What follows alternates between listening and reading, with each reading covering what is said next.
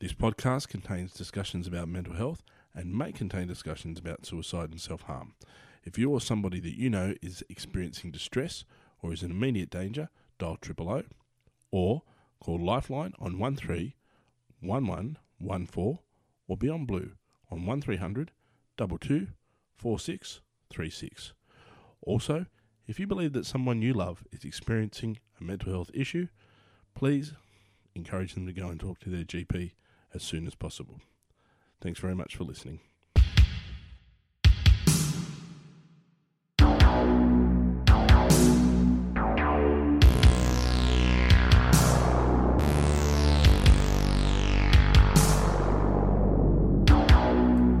Hello folks, welcome to episode 69 of the How You Going Mate podcast. Adam is my name.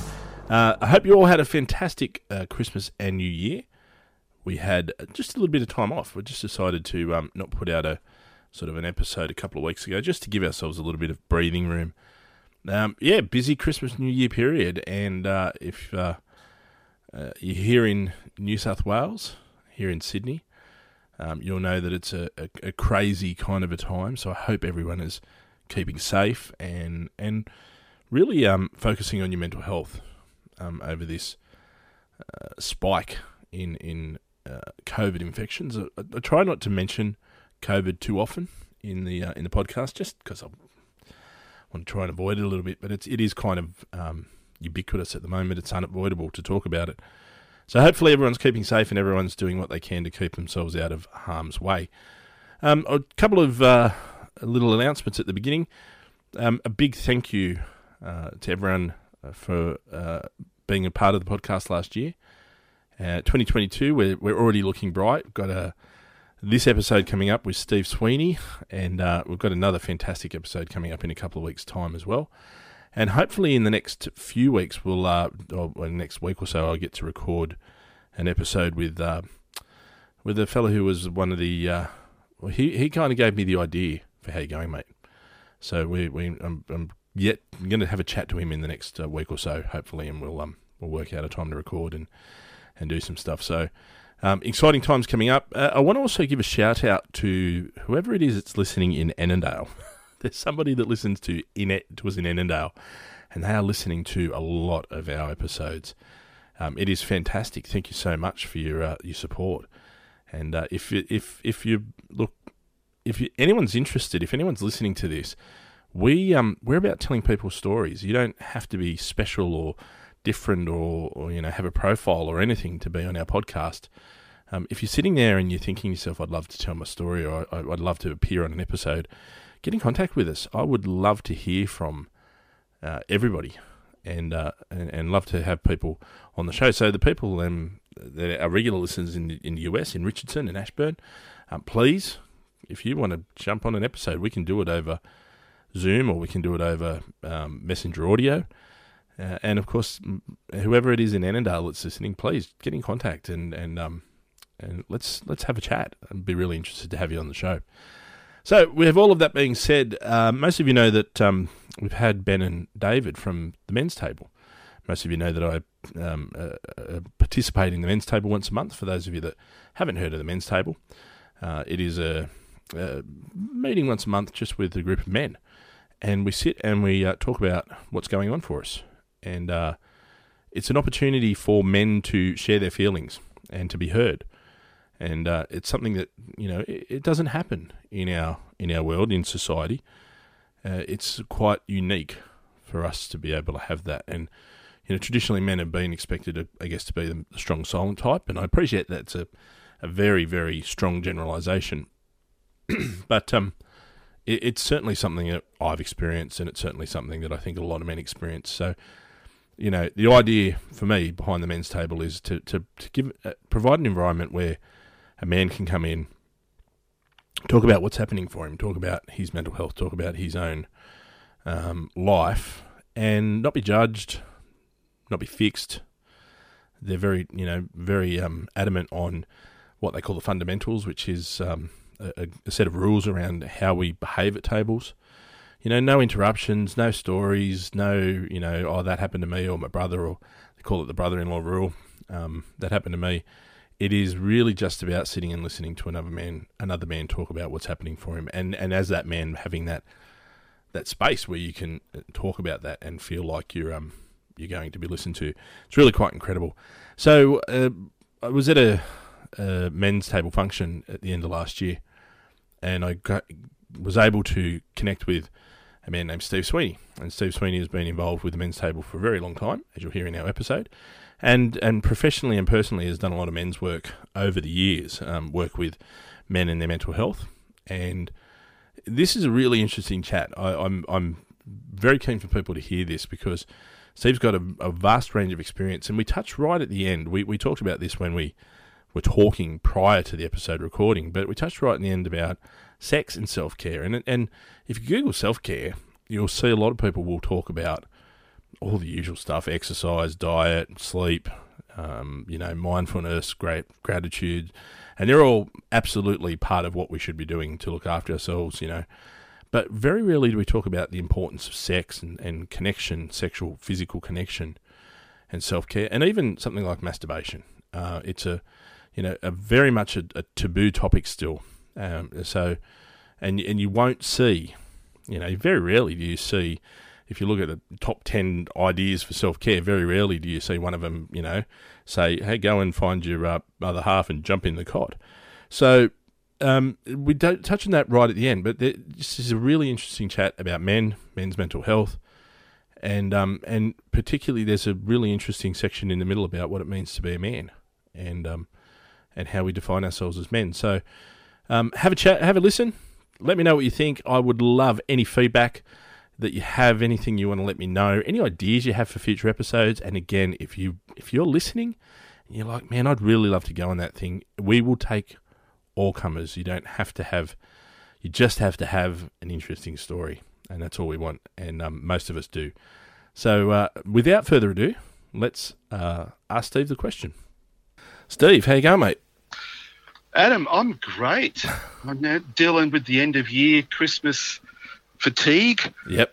And just trying to get across the finish line. Yeah. Like most people with families and multiple sort of being pulled in multiple directions. Mm-hmm. And you're just waiting to get across that line and just at last I'm finished for the year. Yeah. Yeah. Well, I guess the starting point for you and I in this conversation is the men's table. Yeah. How did you find your way onto the men's table? I was invited. Right. We had a gathering here in 2020, I think it was, late 2020. And one of the guys, Michael, he's the guy who's been hired by Men's Table to increase the number of tables around Australia, mm-hmm. in New South Wales at least. And so he was here just as a friend, just as a local person, and as a friend of a friend, and met him there, and we got on really well. And then when they came to starting a table in Kiama, he just gave me a call and said, "Hey, you interested?" And it was like, "Yeah, I am. I haven't been part of a men's group for years, and I'm feeling the need to have that support by other men." So I jumped at the chance. It's really interesting, and I guess people will be listening that won't understand what it is. So, in a really short way, it's where we have it's a men's group where we meet once a month and we talk about what's going on for us. And their catchline is, we don't talk about footy and shit. We talk about real emotions and the things that are going on for us. For me, it came along at a time where I had some things going on, and my wife actually looked at me at some point and went, "Yeah, you need to do this. You need a group like this. You need to go." And I was like, "Okay, cool." Not that I was being horrible or anything like that, but she just knew mentally where I was at and that it was going to be ultimately a thing that was good for me. Did you have a similar experience, or was this something you did just purely for yourself? Like it wasn't necessarily motivated by anyone else? No, look, I've done a lot of men's work over the years, and I've facilitated many, many men's groups and fathers groups and anger management, and domestic groups, and a whole range of things. And so it's for me, it was moving to a new area. Been down here 7 years. 7 years this week. Oh, wow. Congratulations. And, yeah, thanks. And so it's just, needing a bit of support from other men, just at a time of my life where I'm just, okay, I'm not feeling as connected with the community down here as I'd like to be. Mm-hmm. And I just want some more real conversations. And so when the opportunity came up for Men's Table, it was great. And I've been part of the Kiama Men's Table now since June, I think it was, May or June it was. We had our first one. And it's been great. It's a great bunch of guys, and it's been incredibly supportive, as well as it's quite bonding for the guys who have been there. Even though most of the meetings have been online because of the lockdown that we've had this year. Yeah, that's been the tough part of it. We had quite a few men that were, I guess, older men that really didn't handle the technology very well, didn't like the technology, couldn't manage the technology, whatever that looked like. And so that was a struggle for a couple of those guys. Was we want to participate, but we can't because we can't do it over the Zooms or whatever medium you're using. Yeah, and it's for many men, it's a foreign idea to be in a group of men and actually talk about what's really going on for yourself.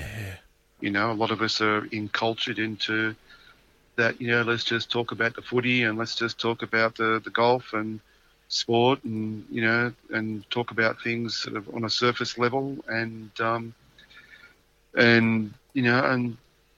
there's a lot of communication that happens around that sort of stuff as well, so let's not forget that. And there's a lot of, real emotion and stuff that happens there, but a lot of us we haven't been taught the tools to hold space for each other, to listen with each other, to not fix each other. Mm-hmm. As men, a lot of us are problem solvers. And so we hear somebody who's hurting or who's got a problem and we offer advice. And quite often that's not what we want to hear. We just want to be heard. We just need somewhere to share what's going on with us without being judged, without being criticised, without being seen less than. Yeah, and that's the really interesting experience that I've had.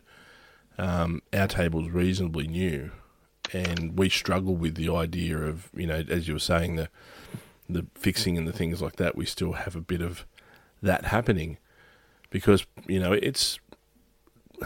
we're conditioned to do it. It's just come so naturally, and we have a lot of guys kind of coming in and wanting to give advice and interject, and we really have to work hard to actually say, guys, just let people talk, let people do what they need to do. But it's a real struggle for us. It's a real struggle, and I think it's probably indicative of how it is for males generally speaking. As you say, we just want to talk, we just want to fix, we just want to make it better, and we struggle to do that. We're getting better at it, but it's been really interesting for me to be able to have that experience and then transfer that into my private life. I start paying attention now to how much I don't actually listen to people, and people don't actually listen to me. Yep. Do you know what I mean? Like, the old... absolutely. I listen with the intent replying. The first time that someone actually gave me 100% attention, I think I was 28. And I'd started a natural therapies course. And one of the teachers there was a highly revered older man, and sat down with him to talk about some issue. And he was just 100% present for me. And it was one of the most disturbing things that had ever happened to me at that stage. It was really uncomfortable. Aren't you going to give me some advice? Aren't you going to tell me what to do? It's just like, Surely you've got a brother-in-law that went through the same thing. Talk about him for a minute. Yeah, and as far as Men's Table goes, that's the beauty of the fundamentals. So you can just keep those fundamentals in front of you and in front of the whole group and just come back to, hey guys, remember the fundamentals, and so it's not personal. It's not, this is the structure that we have. Let's get back to the structure that we have. Yeah. Yeah, and I think that's the key there, isn't it? That the fact that there are those rules that are they've been tried and tested. They're not rules that they've just made up randomly. They know that they work, and if you follow them... Well, yeah, it's good structure. It's a nice basic structure to have, and it works. Yeah. Yeah, I think it does as well. I'm seeing it myself in a few of the guys that come to our group. I think it's really fantastic. Yeah. It is, and you need that structure for the... I like to use the word container. There's you're creating a container where you've got 10 or 12 of you, and you're in the room, and you're sharing stuff that's risky. You've got to get it off your chest, otherwise you go mad. And you've got to get it off your chest, and you don't want to be judged for it. You don't want to be held less than, or seen to be weak, or seen to be, all the number of things that men are seen to be if they're not the normal male model. And then that container is what that guidelines is what keeps the structure of the container with some integrity, so that everyone feels safe in there. So obviously confidentiality is there, and so you've got the structure that keep everyone safe, and so that everyone can say what they've got to say. Yeah, that's the really and it's funny because I think a lot of men are being introduced to terms like, a safe space, and sometimes those terms get mocked. You need a safe space, do you? But the container, that safe space, is so important that it's going to stay there. It's not going to leave. No one's going to take it away. It's not going to be used against you or anything like that. It's really important. Yep, absolutely it is. And having that container it's important with just two people. Like if you're not familiar with the idea of a container, it's like if you've got your best mate and you're just sitting down for a beer or a coffee, and you want to be able to, talk about stuff that is not going to go further, there needs to be some sort of agreement between you that, hey, look, this is just between you, me, and the fence post. And and that's sort of like a rudimentary container that you've got that structure there for the both of you, so that you can share a little bit, and you take the risk that he's not going to be inappropriate with the information that you're giving him.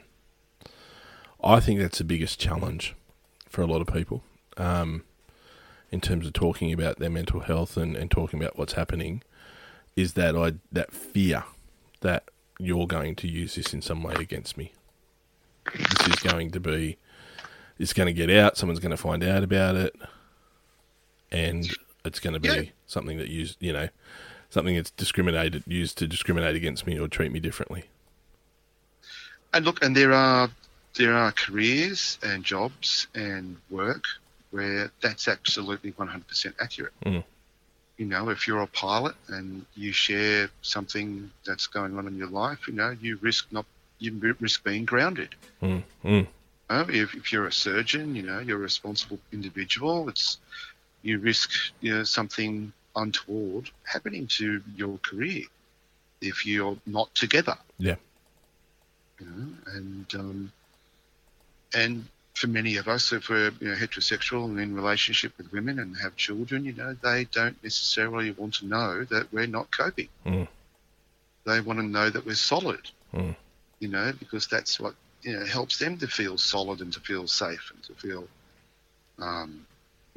held by their man.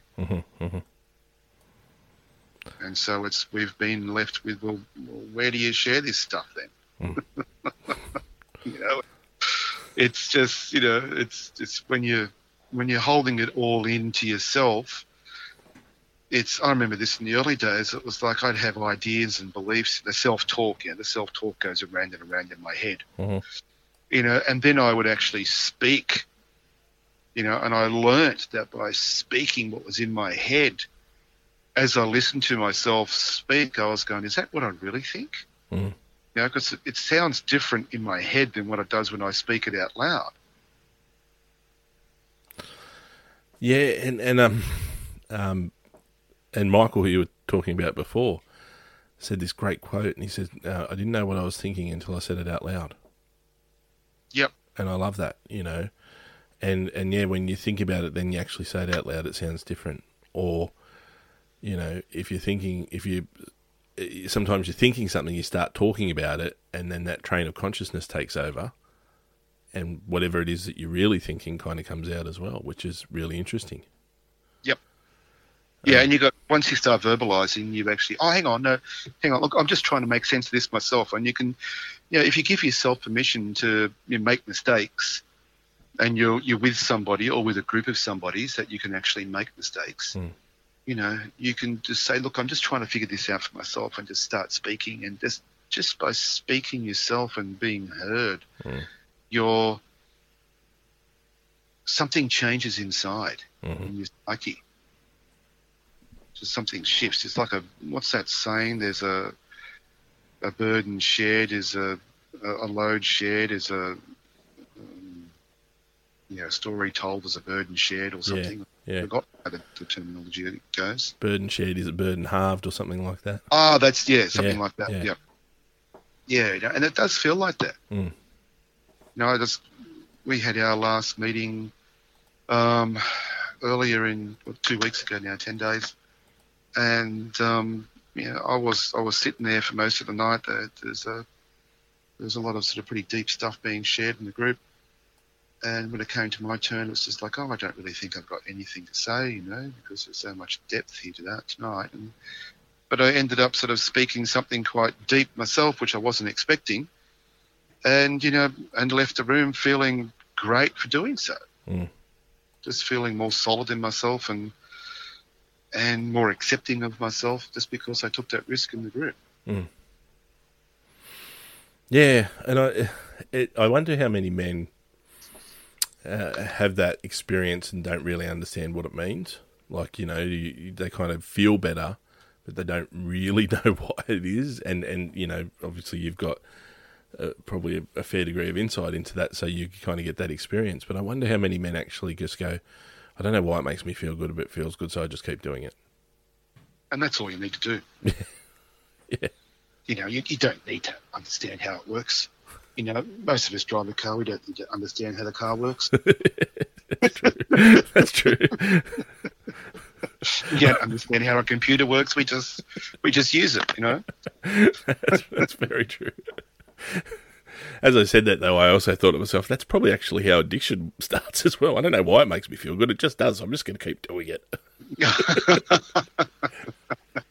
Well, addictions can take all forms. That's true. So-called positive addictions can become problematic down the track. Yeah. Well, look, fortunately for me, addiction to exercise is never going to be an issue. So I'm okay. I'm all right in that one. But pardon me, but sadly, addiction to food's probably in the realm at the moment. So, well, yeah, for me, it's emotional eating. This is where it's stress. When I get stressed, yes, it's emotional eating. That's one of the ways that I've learned that I've got to really watch myself. And I love dark chocolate. So I love I eat really well, and I've got a really good diet, but I eat too much at times, and and dark chocolate I love, and when I'm stressed, I eat more, and it's harder to not eat when I'm feeling stress and pressure. Yeah. There's so many problems that chips or chicken salt will solve. That's usually my go-to. You got the dark chocolate, chips or chicken salt. Having a bad day, chips or chicken salt. Walked in the door one day with a bag of chips or chicken salt. My wife just looked and went, "What's going on?" I went, "What? Let's nothing bad. Let's just talk." She knew. Oh wow, yeah. So I'm really keen. Like the questions I ask, try and ask every time we do something like this. The first one is obviously how you going, mate. But the second one is this term mental health. And you talked before about doing lots of work with men, and I know you've done some other work that we'll talk about hopefully in a little bit. But what does the term mental health mean to you? It's a bloody good question. I don't think I've actually really thought about it. I just assumed, like everybody, I suppose, like everybody else, let's assume I know what it means, and I know, we're all talking about the same thing. That's a good question. What is mental health? Well, mental health, I suppose, is how I'm coping with my life. Mm-hmm. Basically, I suppose, in the simplest form, is how am I coping with my life? Mm. How engaged am I with my life? How much of my time do I spend avoiding being engaged with my life? Mm-hmm. And my life is not separate from myself. So how much time do I spend avoiding time with me, being with me? How accepting am I of myself? And that comes down to how am I dealing with not how am I dealing with, that sounds very masculine. So it's like how am I holding space for my emotions and my feelings and my thoughts and my beliefs and my wounds, and excuse me for a moment.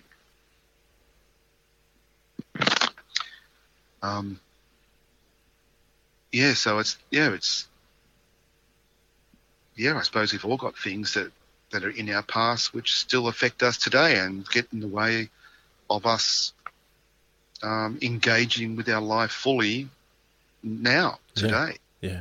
I suppose that's I suppose how we're dealing with the not so positive aspects of our history. Yeah. That get in the way of us being engaged with myself, my life, and the relationships I have around me. Yeah, and that's a really interesting part as well, because it can be what's going on before you, as you say, in your history, or what's going on right now. Yep. What's happening to me right now that's making me feel like this? What's happening to me? And how much of that is reminding me of what's happened in the past. Yeah. And sometimes you don't even get reminded. You don't even know you're being reminded. Like it took me... Christmas is not a pleasant time for me because and I don't know why. Something's happened to me at Christmas time at some stage in my childhood. And I've got, a number of sort of issues and traumas that I could sort of associate with Christmas, but I don't know for sure. Mm. But what I do know for sure is that for all of my life, and I'm sort of in my early 60s now, it's like coming into that second week of December and I start getting depressed. I start feeling sad. I start feeling disengaged from Christmas, which is not a good thing when you've got children. Mm. It's okay if you're single, but when you've got children, so you've got to be engaged. Christmas tree needs to be put up, Daddy. The Christmas lights, Daddy. Yeah. Got to buy the Christmas gifts and wrap the Christmas gifts, which is all beautiful and joyful and loving. And, it doesn't matter what your level of sort of financial capability is. It's like as long as you can give them something, it's a joy to being able to go through that whole process. Yeah.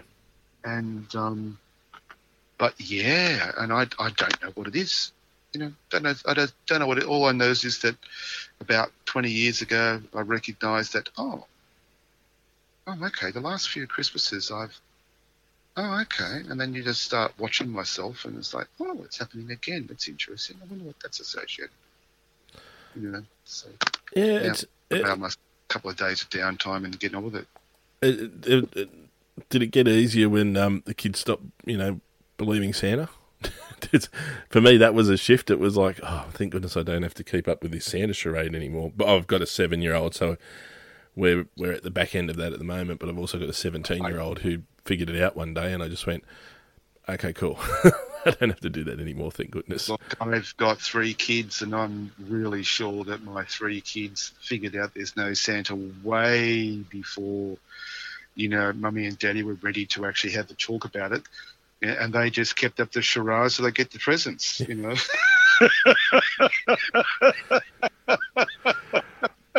Yeah, so I think it's a great sort of little I could see a little meeting between the 3 of them. Right, don't say anything, because if we don't believe, we don't get presents. So just keep your mouth shut, okay? We don't get the Santa present, So it's like... We'll just get those regular crappy mum and dad presents. Just shush, everyone shush. We don't You know, need... so they were pulling the wool out of our eyes for a couple of years there as well, you know.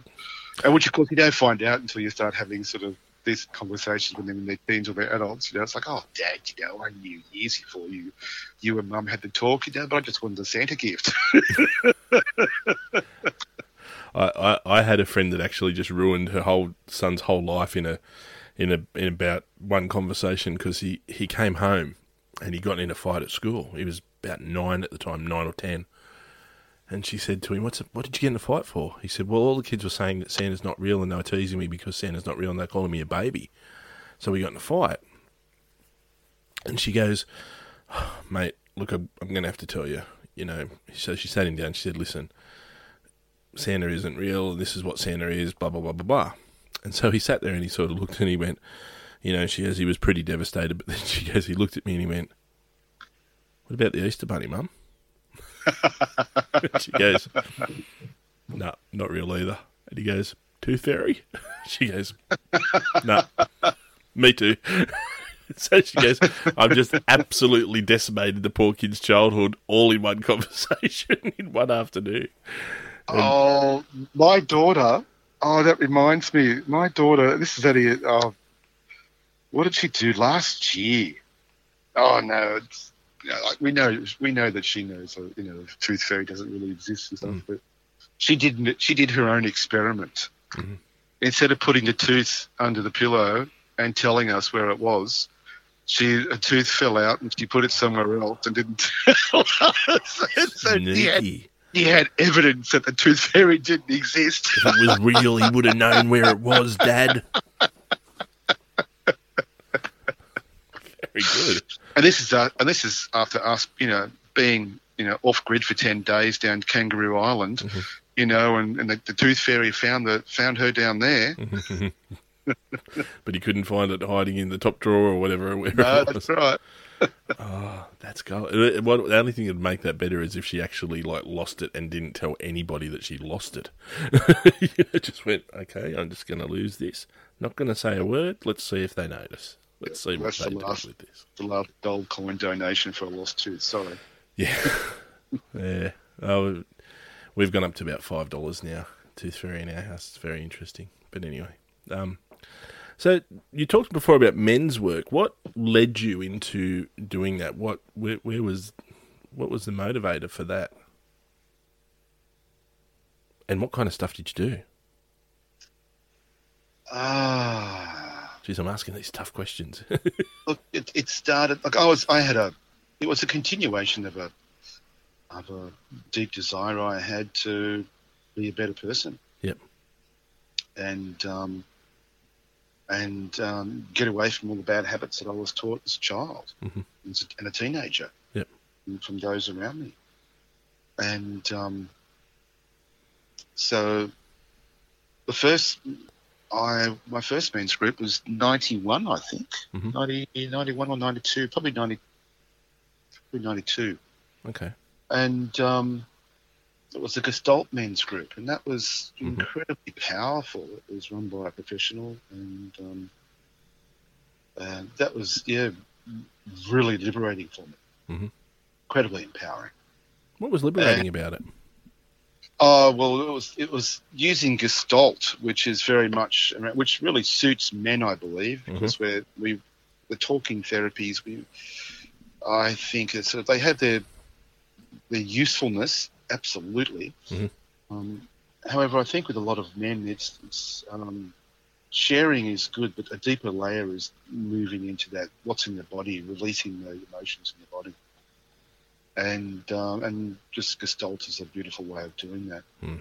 And it's just the example that comes to mind is, remember, it was the men's group was in King's Cross in Sydney, and at the Wayside Chapel we had a room there once a week, and I remember, and Gestalt is you just read what's in the body, And the therapist noticed my hand was moving, and so cause in the group, you get to say, everyone tries to be still. Don't give him anything. Don't. Yeah. And Steve, I notice your hands there. What does your hand want to do? What are you talking about? No, what do you mean? You know, and Alan was his name, yeah. And what do you mean? And I was like, oh, just make it bigger, Steve. You know, and so I started making it bigger, and I said, what do you want to do? I was like, oh, I want to punch somebody in the face, and I had no idea this is what I was sitting with. Yep. It's such powerful stuff. Okay, well, pick somebody in the group, So I picked this guy in the group who's sort of an ex-boxer. And like, where do you want to hit him, Steve? It's like, oh, I want to hit him in the face, Okay, well, just put your fist up to his face, It's like, is it okay, And so I just put my fist up to his face, and then the next thing you know, I start screaming at this guy, and it was just, I didn't know what happened because it was one of my first experiences around emotional release. Yeah. And I just started because it was, the rage that I had towards my father, because I pushed it all down because I was a really nice boy. Nice boys don't get angry. Mm-hmm. And just let out this rage, which I wasn't even aware of until this guy just said, "What's happening with your hands, dude?" And so I walked back home through the cross, and it was like I felt bulletproof. It was like and it was like I had this power and this energy in my body which I just didn't have previously, and just something had been unleashed in my body, and got home and made love to my wife at the time, and it was like a thick layer of condom had been taken off the whole of my body. It was like I could feel her for the first time, and she could feel me, and it was quite a profound experience. Wow. And so it was, well, okay, so go back for more of this. Mm-hmm. But I think one of the main motivators for me came with my son was 11 months old. Yep. My first son. And he turns 26 in a few weeks. And so 25 years ago would have been the first sort of men's group that I joined. And I wasn't coping.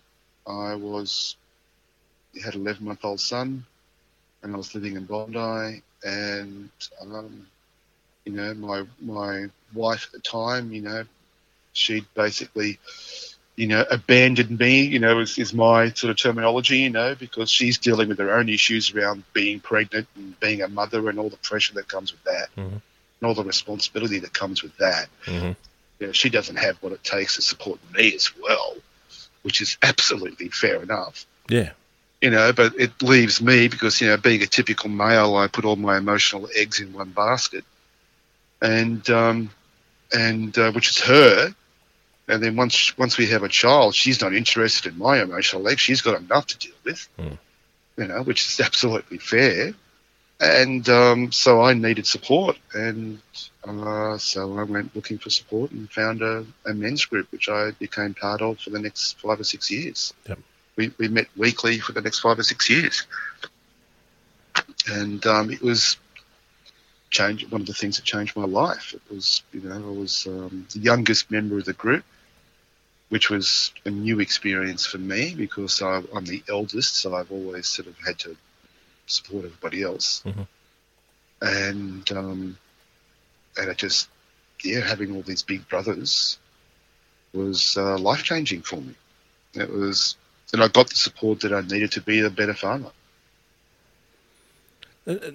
That's an interesting one, that sort of big brother, older uncle kind of feel, isn't it? The idea that there's just this group of men who may be a little bit more experienced, but definitely can help you process some of this stuff, and probably have all been through it before. I'm not necessarily going to tell you how to fix it, but just even that idea of you sitting there going, okay, this isn't the first time anyone's been through this. Wonder how these guys dealt with it. Wonder what they took out of it. Wonder how they managed it. And being able to listen to them tell that story is really incredible. Oh, it is. It is. And you just, and we had the talking stick. Mm-hmm. and the talking stick went round. So it was in the days, the 90s, were the days of in the States and Australia of what was called the mythopoetic men's movement. Okay. And sort of, I suppose, the titular head of that would have been Robert Bly in the States, who just died this year, I think. Mm-hmm. And the poet, American poet, and it just transformed my life, and being, exposed to the permission, I suppose, being given the permission to explore, well, what does it mean to be a man to me, and to the men around me, and what is it in me that's male and that wants to be expressed in the world, and how can I express that in a really healthy, life-affirming, positive way. What's something you've come up with? What's something that you kind of realise in terms of asking that question? Personally, you mean? Yeah.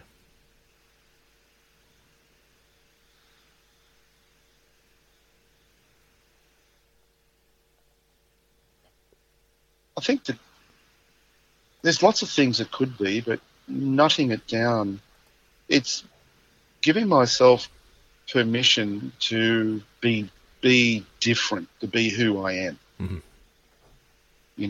That my expression is not going to be the same as somebody else's. Yeah. It's just, there's all different forms of masculine energy. Mm-hmm. Yeah. There's all different forms of it, and it's all just, and masculinity has such a huge myriad of ways of being expressed.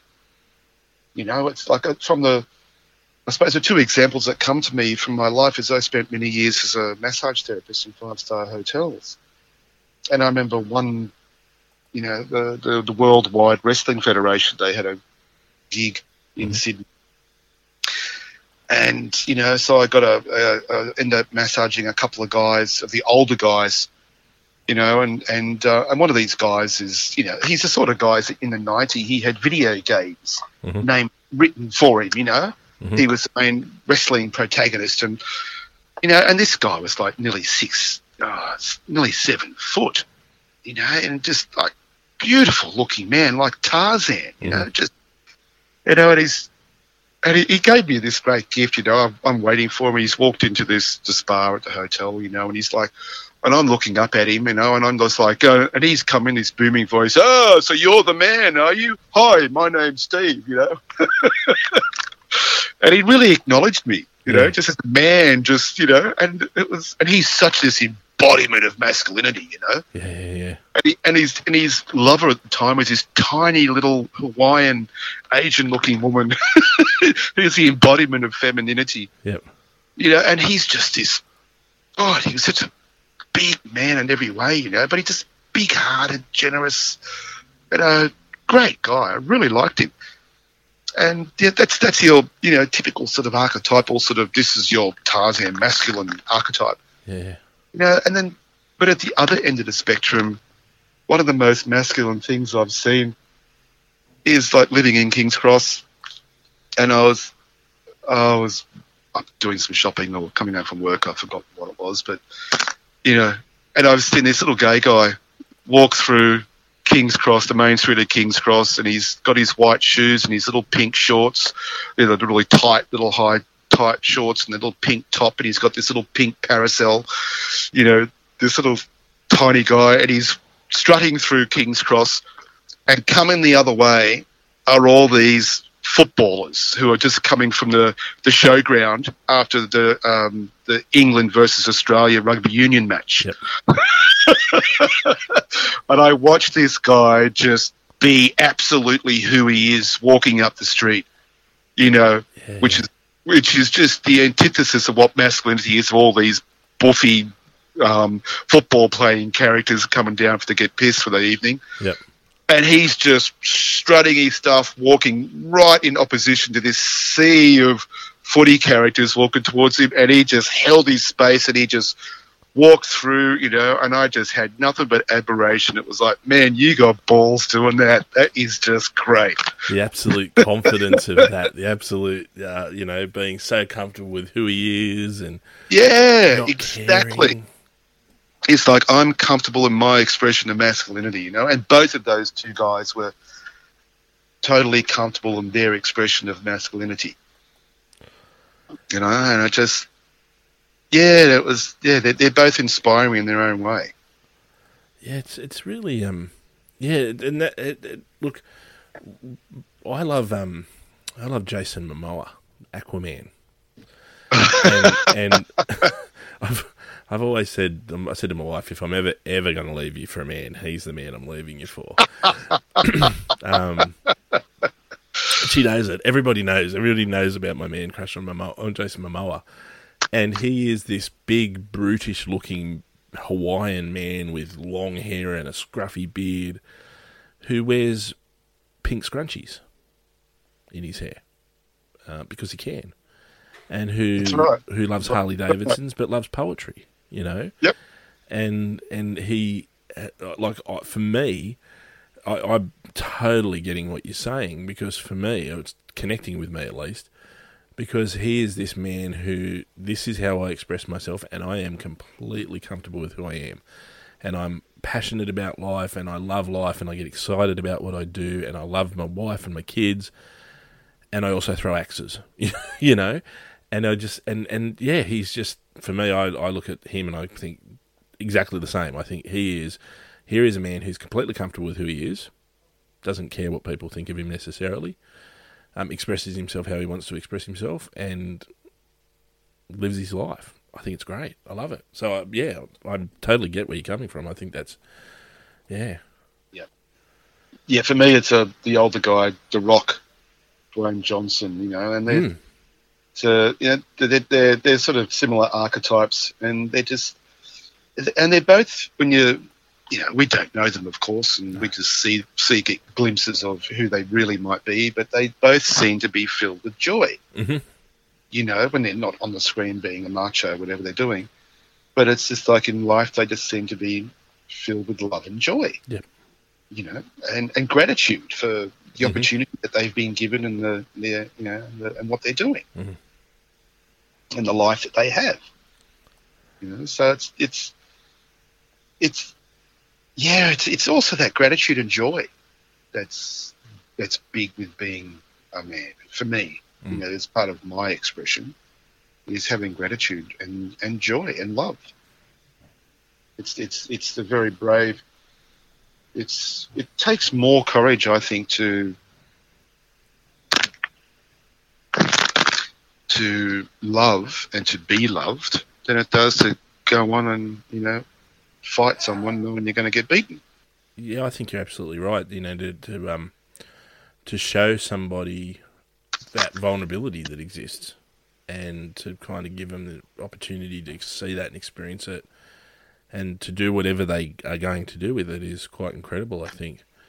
And I couldn't. I think you're absolutely right. I think you're spot on the money. I think that's absolutely where it's at. It is really tough to love and be loved, because you just gamble so much, don't you?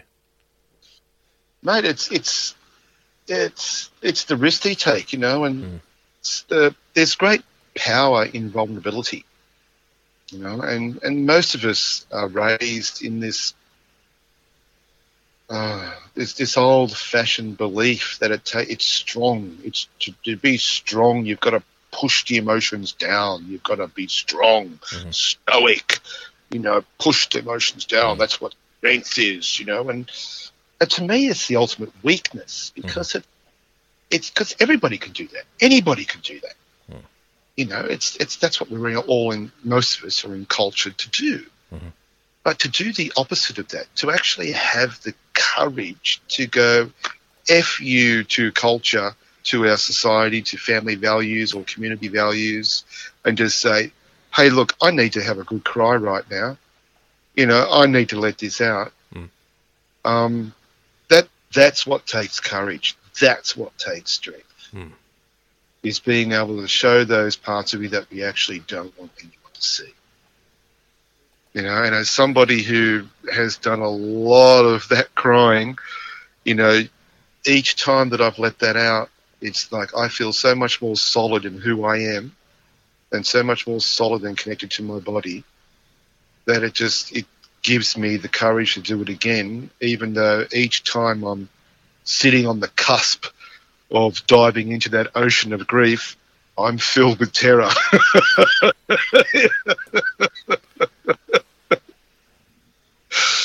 Yeah. It just feels so huge and so overwhelming, you know.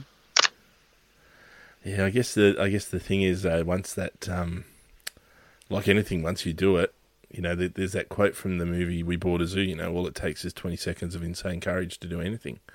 Once you've done it, you get on the other side of it. You go, "Whew, okay, that was a rush, but I survived. Here I am." And you will survive. Yeah. And I think that's one of the big things that's pretty much a commonality with big grief. I'm not talking little grief, I'm talking big grief. Mm. Of, you know, existential grief or the loss of a partner, a child, or, you know, a horrendous experience. Mm. That when you're on the cusp of that, or falling into that ocean of grief, and it feels like an ocean. You know, the common thing that I've heard, you know, throughout my life is it feels like you're never going to come back. Mm. But, you know, and I know what that feels like. Mm-hmm. It's like it's just so much. If I dive in there, I'll never come back.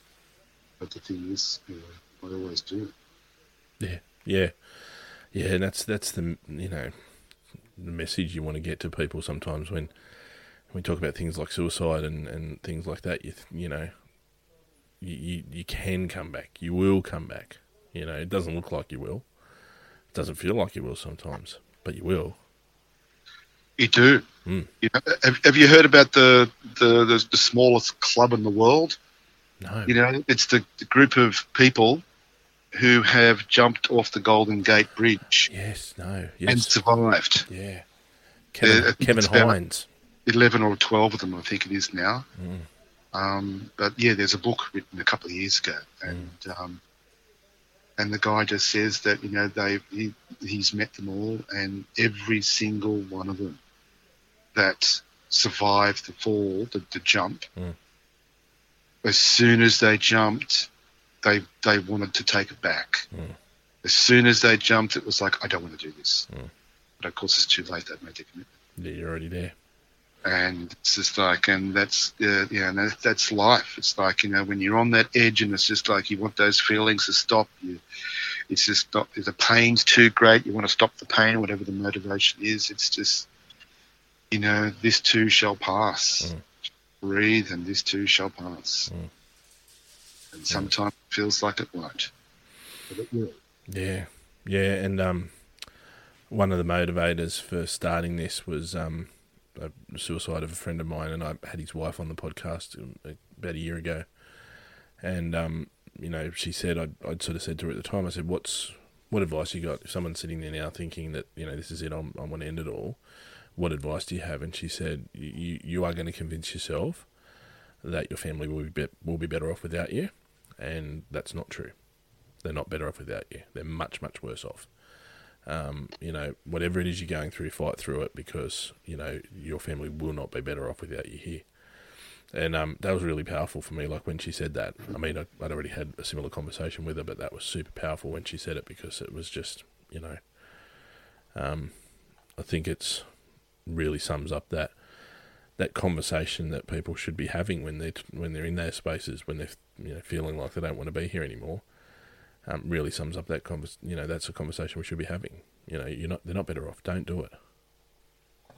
And it's, you know, there's that other little saying which I come across a few years ago, that, you know, taking your own life doesn't end the feelings; it just transfers those feelings to those that you love.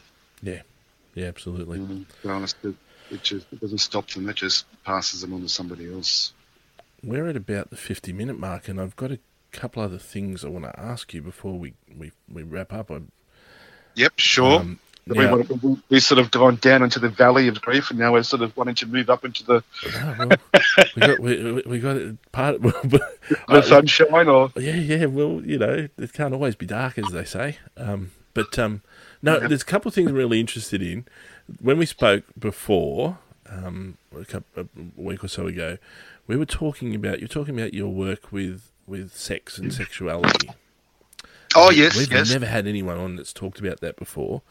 Can you tell me a little bit about that? Because I remember saying to you at the time, you know, whenever you read anything about self-care, it's always go for a walk, get out in the sun. It's never, you know, tap the wife or tap the husband on the shoulder and, you know, have a little session. You know, it's never duck into the bathroom and you know, and masturbate. It's always, you know, go out and do some push-ups.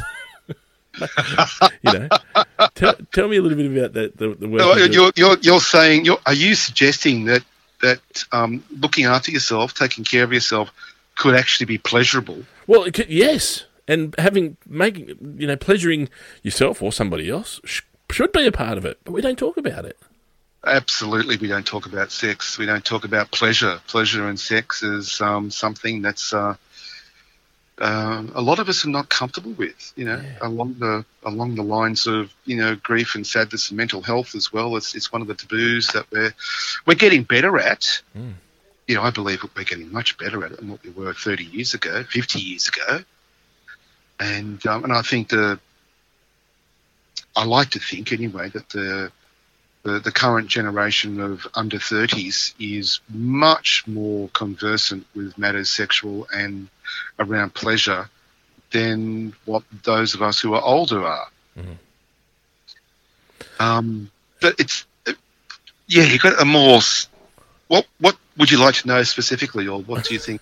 Oh, look, I don't know if I have even a specific kind of question necessarily, but you know, I've got some young people in my life that are sort of in that 16, 17, and as you were saying that about people under 30, but in that 16, 17-year-old age group that are actively coming out as being, you know, gay or bisexual and really comfortable with that, and thinking back to, you know, my own experience as a teenager where if you were gay, I mean, we had a gay guy in school and he was just mercilessly hounded, really given a hard time.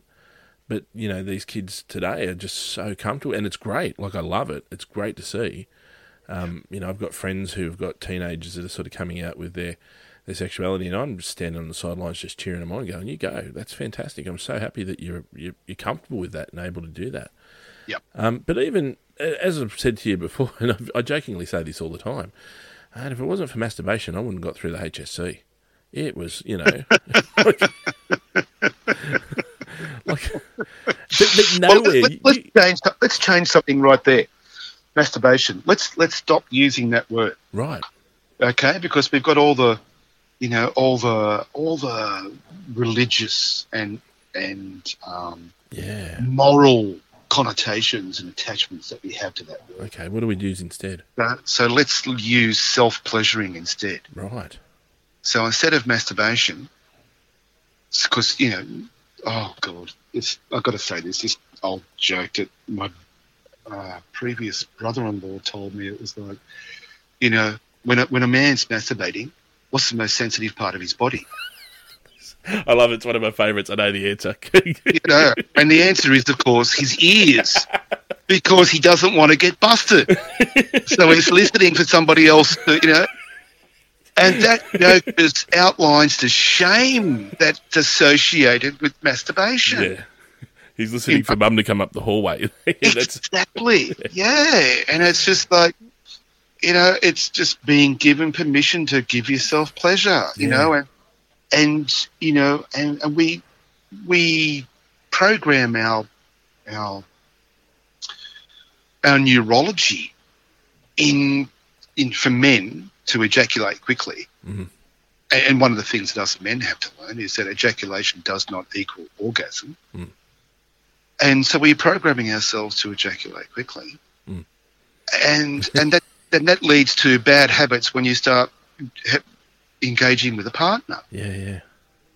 You know, because your neurology is, you know, you get it over and done with. You know, she's make myself come, and it's like, and that just bypasses all of the possible pleasure that can come with taking your time and really feeling and giving and receiving, and you know, and there are times when you know, if you're heterosexual, she doesn't want you to take your time. You know, she wants you to go for it. Yeah. You know, but it's being in tune with yourself and with her or with whoever you're with as to what sort of. Yeah, I've never actually thought of that, because you're absolutely right. You know, when you're sort of that teenage boy in the bathroom, you know, getting it done as quickly as possible is paramount. But that doesn't actually help you very much 3 or 4 years down the track when you're actually with another person, because now we've got to do the complete opposite. Yes, and that's where there's a skill which is called edging. You know, so when you're self-pleasuring, and this is for, you know, whatever gender or sexuality you are, Mm-hmm. it's edging is bringing yourself up to the point, you know, to just below the point of no return, Mm-hmm. and then backing off and breathing and letting the arousal level go down, and then do it again and bringing yourself back up to, you know, as close to the point of no return as what you can get without letting go, Mm-hmm. and then and being in practice and how to do that. Yeah. And the pleasure comes from not ejaculating, but the pleasure is in the process, not in the final outcome. In all of those sensations that come with that. Yeah, exactly. So it's one of the things that I teach guys and women. You know, it's you know, I had a sort of sexual healer teacher come into my life about 12 years ago, you know, and after a couple of years of knowing him, you know, I knew that my life had changed extremely when I was on a harbour cruise, cruising the harbour on New Year's Day, and I was having this conversation with this beautiful bikini-clad woman about her biggest problem around sex was that she comes too quickly. And it was like, and I'm just watching me, listening to the conversation, going, "Oh my God, I couldn't have done this 2 years ago. Yeah. I wouldn't have been safe to do this 2 years ago." And it's like, wow, how much my life has changed. But pleasure is such a big part of being human. Yeah. And because of our Judeo-Christian background and 4,000 years of you know, patriarchal religions, Yep. we've been taught all the wrong ideas about pleasure, and you know, and you can go back and you can see where these ideas come from, because the consequences of unwanted pregnancy, you know, even 100 years ago was much greater than what it is now. Yeah, yeah. You know, it changes everybody's lives. Yeah. These days, we have options. Yeah. And so, you know, the invention of the pill and the condom has changed everything. Yeah, even just the societal attitude to, you know, single mums nowadays, it's changed so incredibly, you know. Yep. Yeah, it has. It has, you know.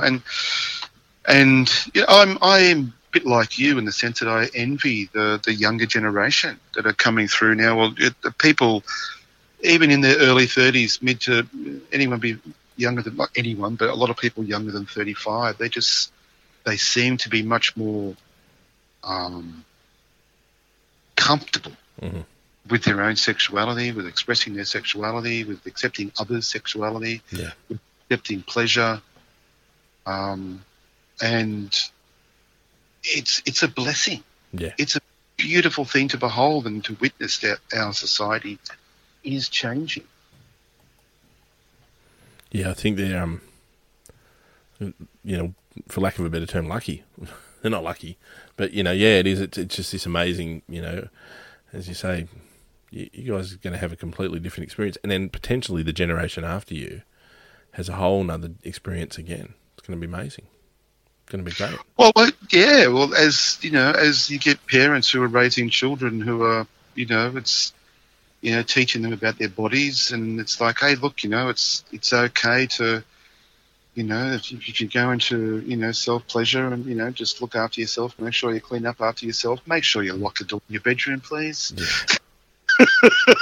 You know, and just, you know, I caught my youngest son, you know, a few months ago, you know, and it was just like, you know, just had to have a little word to him. It's like it's perfectly okay what you're doing, you know, and it's like, sorry for embarrassing you, and, don't want to shame you, but just when you're involved in that, just lock the door, mate. Just a bit of discretion.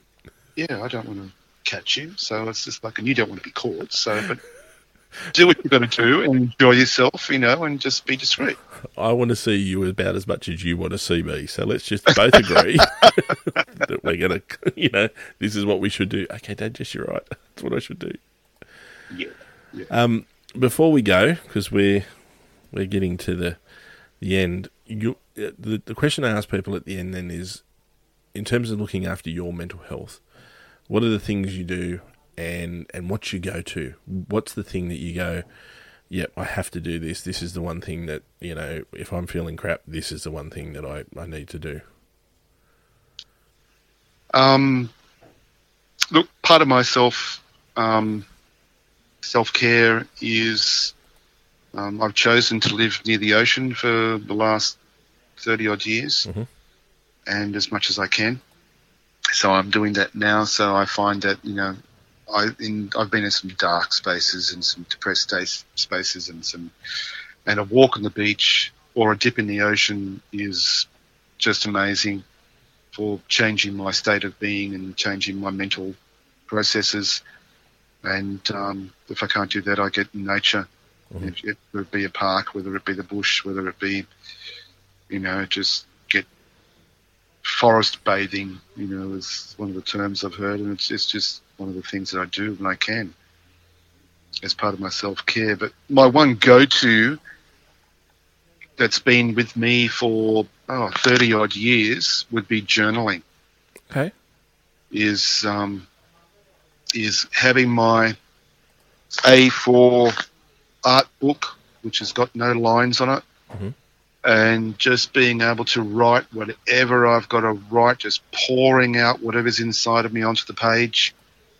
And it's just, giving myself mission. And, I'm not neat and tidy. I just, sometimes, excuse the swearing, but I just might write fuck for 16 pages, and just, stab the thing, if I'm feeling really angry, or and write big, write tiny, write small, just, I might do some painting or do some drawing in there as well when what I want to express is non-verbal. So give myself just to sort of get some pencils and just draw whatever, just colours, just whatever. Yeah. And the journal is I write my dreams down, I write any problems I have down, challenges that I have down. It's just been my go-to for 30-odd years. It's incredibly powerful, and having said that, you've got to make sure that nobody else sees it. You've got to be free so you can write. You're with people that you trust that they're not going to go sneaking in and looking, because you want to be totally free. It's like a sacred experience with yourself. You can be completely free and open with expressing who I am on this page here. And it's a great reference point. I can look back at what I wrote 12 months ago, 2 years ago, 5 years ago, and it's like, wow, I don't feel like that anymore. I've come such a long way. Yeah. And sometimes in life, the outside doesn't change much, but, when you've got a journal, you can look back on what you've written and you go, wow, my internal world has changed so much. And you've got that reference point there to validate that. Yeah. Almost like you probably forget that you even felt that way, and then going back and going, wow, I can't even remember feeling like that. I can't believe I felt like that. Exactly. Yeah. On that note, my friend, I think we might finish. That's fantastic. Thank you very much for your time. Thank you very much, Adam. I've really enjoyed this. Surprisingly, most people do. I didn't mean to say I'm so surprised. The amount of people at the end of it that go, that was really fun. I really enjoyed that. Can we do it again? Yeah, anytime you like. Yeah, it was good. It was very good. And thank you for the questions, and thank you for keeping us on track. Yeah, no problem. And it was really good. And if anybody's listening to this and is tempted, give him a call, because it's quite good. It's quite fun to do.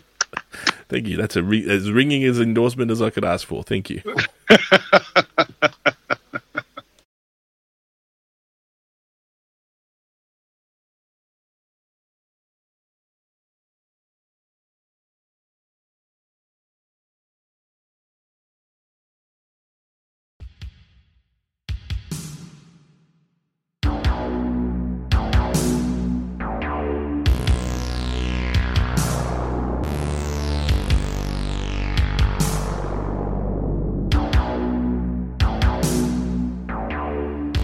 Hello, folks. Thank you for listening to the latest episode of our podcast. Before I go, could I please ask just a couple of small favours? Number one, we would very much, as we said at the start, love for you to review this podcast. And, of course, please share this podcast. The reviews help us to help other people to see what this podcast is about. And, of course, the sharing helps us to get our message out there. We don't have any money, so we're really relying on social media to be able to spread this message. Equally, if you listen to this podcast, now we do a warning at the start, but if you listen to this podcast and anything triggered for you, or it made you think about your own mental health or well-being, or someone who you love's mental health or well-being, please take steps to help to either manage that yourself or to support someone to manage their mental health. If you do feel like you need to talk to somebody and you can't talk to friends or family, please go and see your GP, or of course you can call Beyond Blue on 1300 224636, Men's Line Australia on 1300 789978, Lifeline on 13 11 14, or of course the Kids Helpline on 1800 55 1800. If you or someone that you love is in immediate danger, please call 000. But at the very least, please find a way to manage your mental health and your mental health conditions, and please support the people that you love to manage their mental health and mental health conditions. And again, if something you've heard today triggers for you, please go and seek some support immediately to manage your mental health condition, whether that's one of the helplines we just mentioned or the GP. Thank you for listening, and we'll see you next time.